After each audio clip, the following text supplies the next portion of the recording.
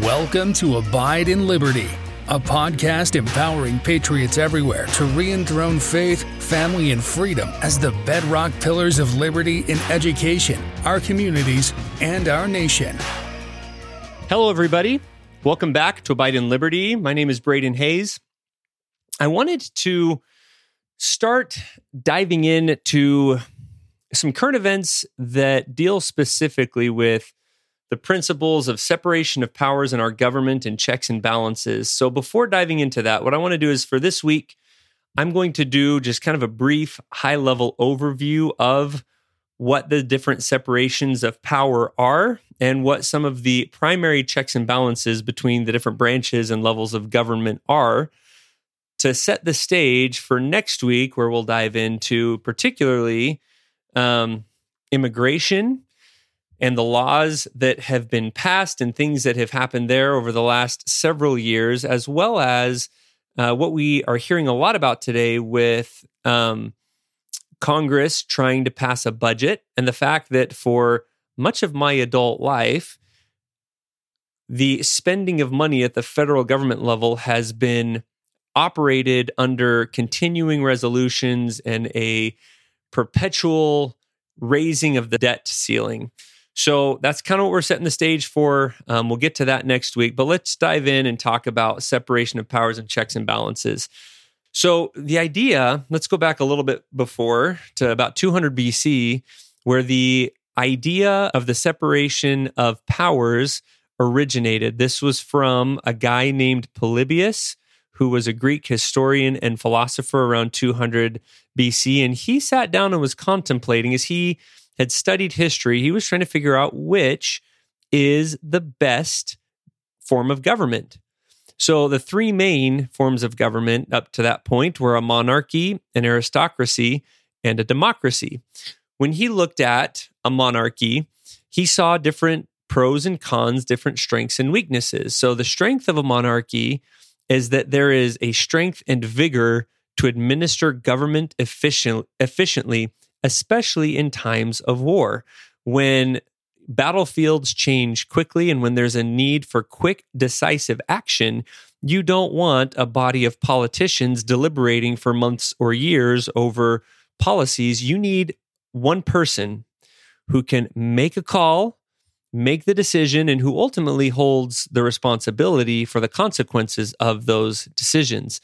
Now, the problem with a monarchy is that, except in rare exceptions, monarchies tend to lead to tyranny, where, the idea that, power corrupts, but absolute power, like you would find in a monarchy, corrupts absolutely, has been borne out in history countless times, where someone gets power and just wants more and begins to exercise more and more and control until practically all freedom is trampled on, and that nation's populace is just completely oppressed and ground into the dust. The second form of government that he looked at was an aristocracy.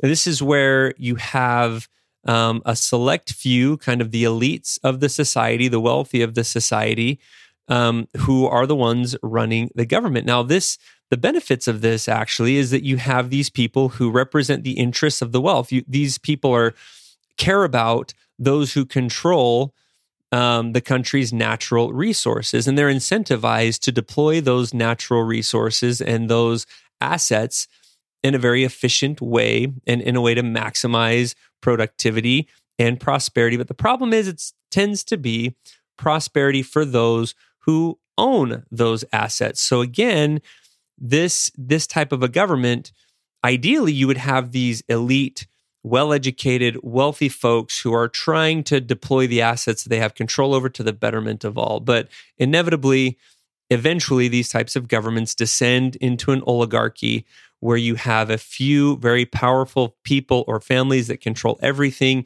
and who are only looking out for themselves. And once again, you have a tyrannical form of government where the common people are relegated to livestock, basically. This is kind of what we see in the days leading up to the French Revolution. There was a monarchy, but there was also a very strong aristocracy, and the common people suffered as a result until it boiled over. They couldn't take it anymore. The third type of government that Polybius looked at and was considering the pros and cons of was a democracy. Ancient Greece practiced this type of a government, but even he saw some issues with this. We hear a lot in the news and in our society about protecting our democracy and, democracy has to live. Well, the truth is we're not a democracy. Our country never has been a democracy. Now, the benefits, though, of a democracy is that it represents the masses, the common people. They finally, under a democracy, get a say. They can't be controlled by the elite few or the elite one. They get to make their own choices. But democracies tend to be as violent in their ends as they are short in their duration. They don't last long because they very quickly descend into mob rule and violence. And it's, it's a little bit counterintuitive, but some of the most bloody and some of the most oppressive periods of time have resulted from democracies, which is why the founding fathers wanted to implement a republic like what we have, with multiple layers of checks and balances, with a separation of authority and power. It's not enough if you can get the majority of the people to agree to something. That has to be exercised within certain boundaries and limits. In our case, that's a constitution that sets boundaries on what the majority can and cannot do. It lists rights that even if the majority wishes to deprive the minority from, they cannot violate those because of that Bill of Rights. Anyways, there's lots of benefits to a republic, especially the way that the founding fathers structured this republic over a democracy, and why we've lasted so long. The longest standing constitutional republic in world history is no small achievement. So going back to Polybius, he was kind of the one that had this idea that we should have different branches of government, each that try to capture the benefits of each of these three different types of government. But it wasn't until nearly 2,000 years later in the 1700s when a guy named Baron Charles de Montesquieu, a Frenchman, brought the idea back, kind of resurrected this idea of separation of powers from antiquity. Because if you recall, during the 1700s and the centuries that led up to it, monarchy was the form of government, or some kind of aristocracy, or some kind of a feudal system. But in the 1700s, he brought this back and added to it the concept of, yes, you should have separate powers and power divided up between different branches of government, but you also have to tie them together and coordinate them and make them dependent on each other in some way. Otherwise, you'll end up with nothing happening. You'll end up with stalemate, right? Without the ability of one to check the other, or one branch to swat the other down. If it tries to flex beyond its bounds, then that you lose all the benefits from that separation of powers. So the founding fathers created three branches of government. I'm sure we've all heard this before and are aware of it. You have the legislative branch, which represents that kind of democracy, the idea that this is the branch that is closest to the people. In particular, the House of Representatives was supposed to be closest to the people. The Senate was supposed to protect state rights, and that still, by extension, meant a protection of the people, because the people wanted their autonomy to do many things within their own state without the interference of the federal government. The legislative branch has the lawmaking power, period. They're the ones that make the laws. They're the ones that originate tax bills. And in fact, the House of Representatives, the one that is directly elected by the people and always has been directly elected by the people, is the one that has to originate bills that deal with taxes. If the Senate feels like, hey, we should raise taxes, they can't introduce that bill. They could suggest it. They might write a letter to the House of Representatives saying you should think about this, but they cannot originate it. Our direct representatives are the only ones that can do that. Now, I mentioned this, I think I mentioned a minute ago that originally it was the House of Representatives that was closest to the people, and the Senate was the branch that was meant to look after state rights. And that changed with the passing of the 17th Amendment. Now, the Senate is elected directly by you and I, by the common citizens. And it's become fairly clear that a lot of the federal power grabs, the power that the federal government has usurped from the states, is a direct result of the fact now that the states don't get to elect the senators. That was the primary check against the federal government encroaching on state power. Was if that happened, then the state legislatures could fire the senators and get new ones in there that would look after state interests. So that's an amendment. It's in the Constitution now. We have to abide by it, but it did violate a very important principle of separation of powers, and the result has not been good. It has been a steady transfer of power from the local and state level to the federal government. And I'll just touch on that briefly while we're talking about it. There's the idea of separation of powers at the federal level, but the founders also built in a separation of powers between federal and state and local governments. And that office of the United States Senate was supposed to be that primary check against the federal government trying to take over that authority. All right. The legislative branch, or Congress, is also the one that decides how to spend money. We call that the power of the purse. So they're the ones that decide what agencies and what programs get money and which don't. Congress regulates foreign commerce. They borrow money. They're the ones that establish the naturalization laws. Those are immigration laws. They coin money. They establish post offices and roads. They oversee trademark and copyright laws. They declare war, and they raise and maintain armies and navies. If you look at the Constitution, this is Article 1 that talks about the legislative powers, and it is the longest by far. This was intended to be the most powerful branch of the government, kept in check by the other two, but they have the most stuff to do. Now, the second branch of government, and this is the one that the early founders were very leery of giving too much power. That was the number one topic of debate during the ratification conventions at the different state constitutional conventions was, are we giving this federal government too much power? And specifically, are we giving the executive too much power? Because they wanted to stay as far away from old King George as possible. So they gave the executive branch very little to do, actually.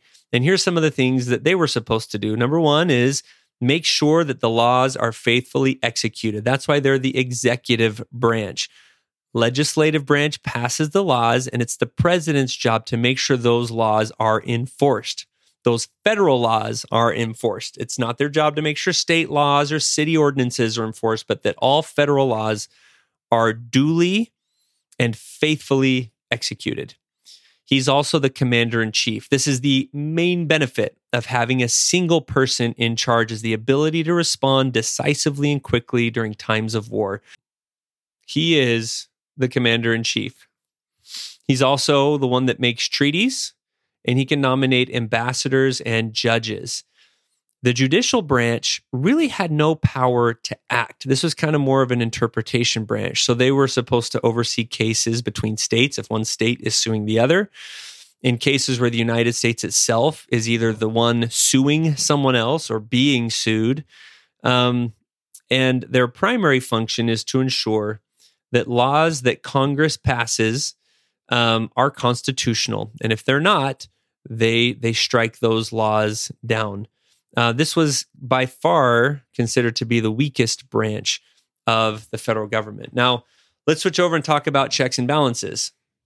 This is the idea that, we're going to separate these powers into three separate arenas, but now we have to stitch these three branches together in such a way that forces them to work with each other in order to get done what they want to do and what they're required to do.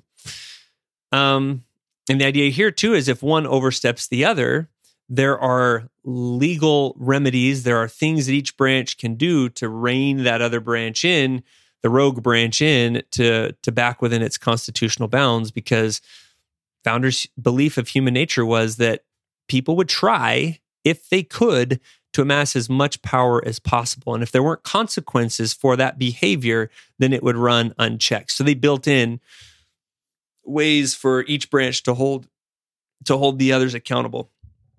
So the legislative branch had power of impeachment.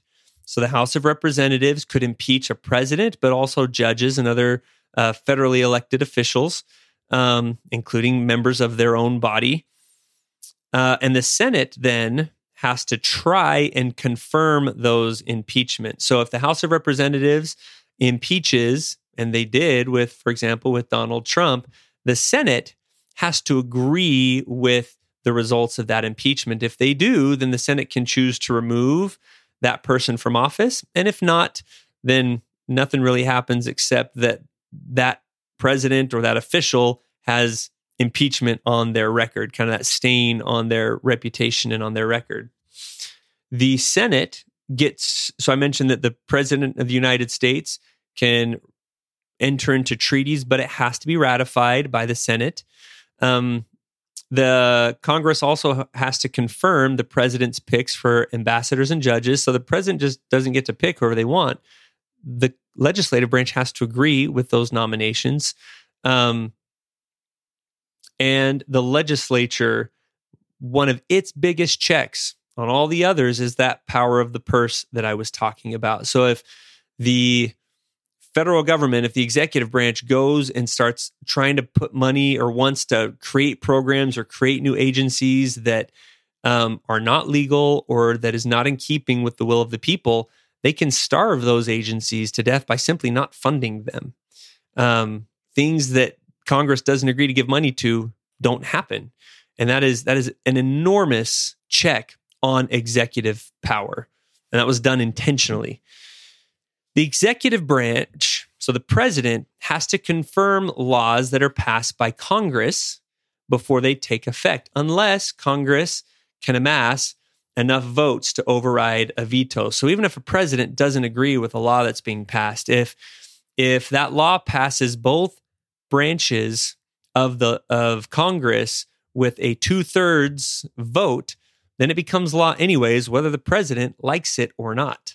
Well, then you might ask, well, what happens then if the president refuses to enact and enforce that law? And indeed, that does happen sometimes. And we'll get into that next week in one particular case with immigration where that certainly has happened. And the final check there is us, you and I. We get to choose whether we want to elect that president who ignored the law that our legislative branch, that our representatives just passed. And chances are a president that ignores the voice of the people that way and their representatives isn't going to be around very much longer. And then you have the judicial branch.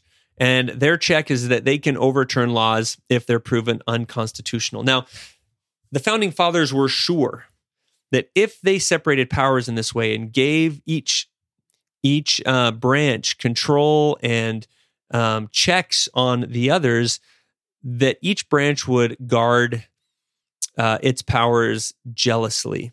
And as we're going to see, as we talk about some specific examples next week, we're going to see that that has not turned out to be the case, that in an attempt to avoid accountability, different branches of government have kind of turned a blind eye or looked the other way when other branches were usurping power because it benefited them politically. It benefited their agendas politically.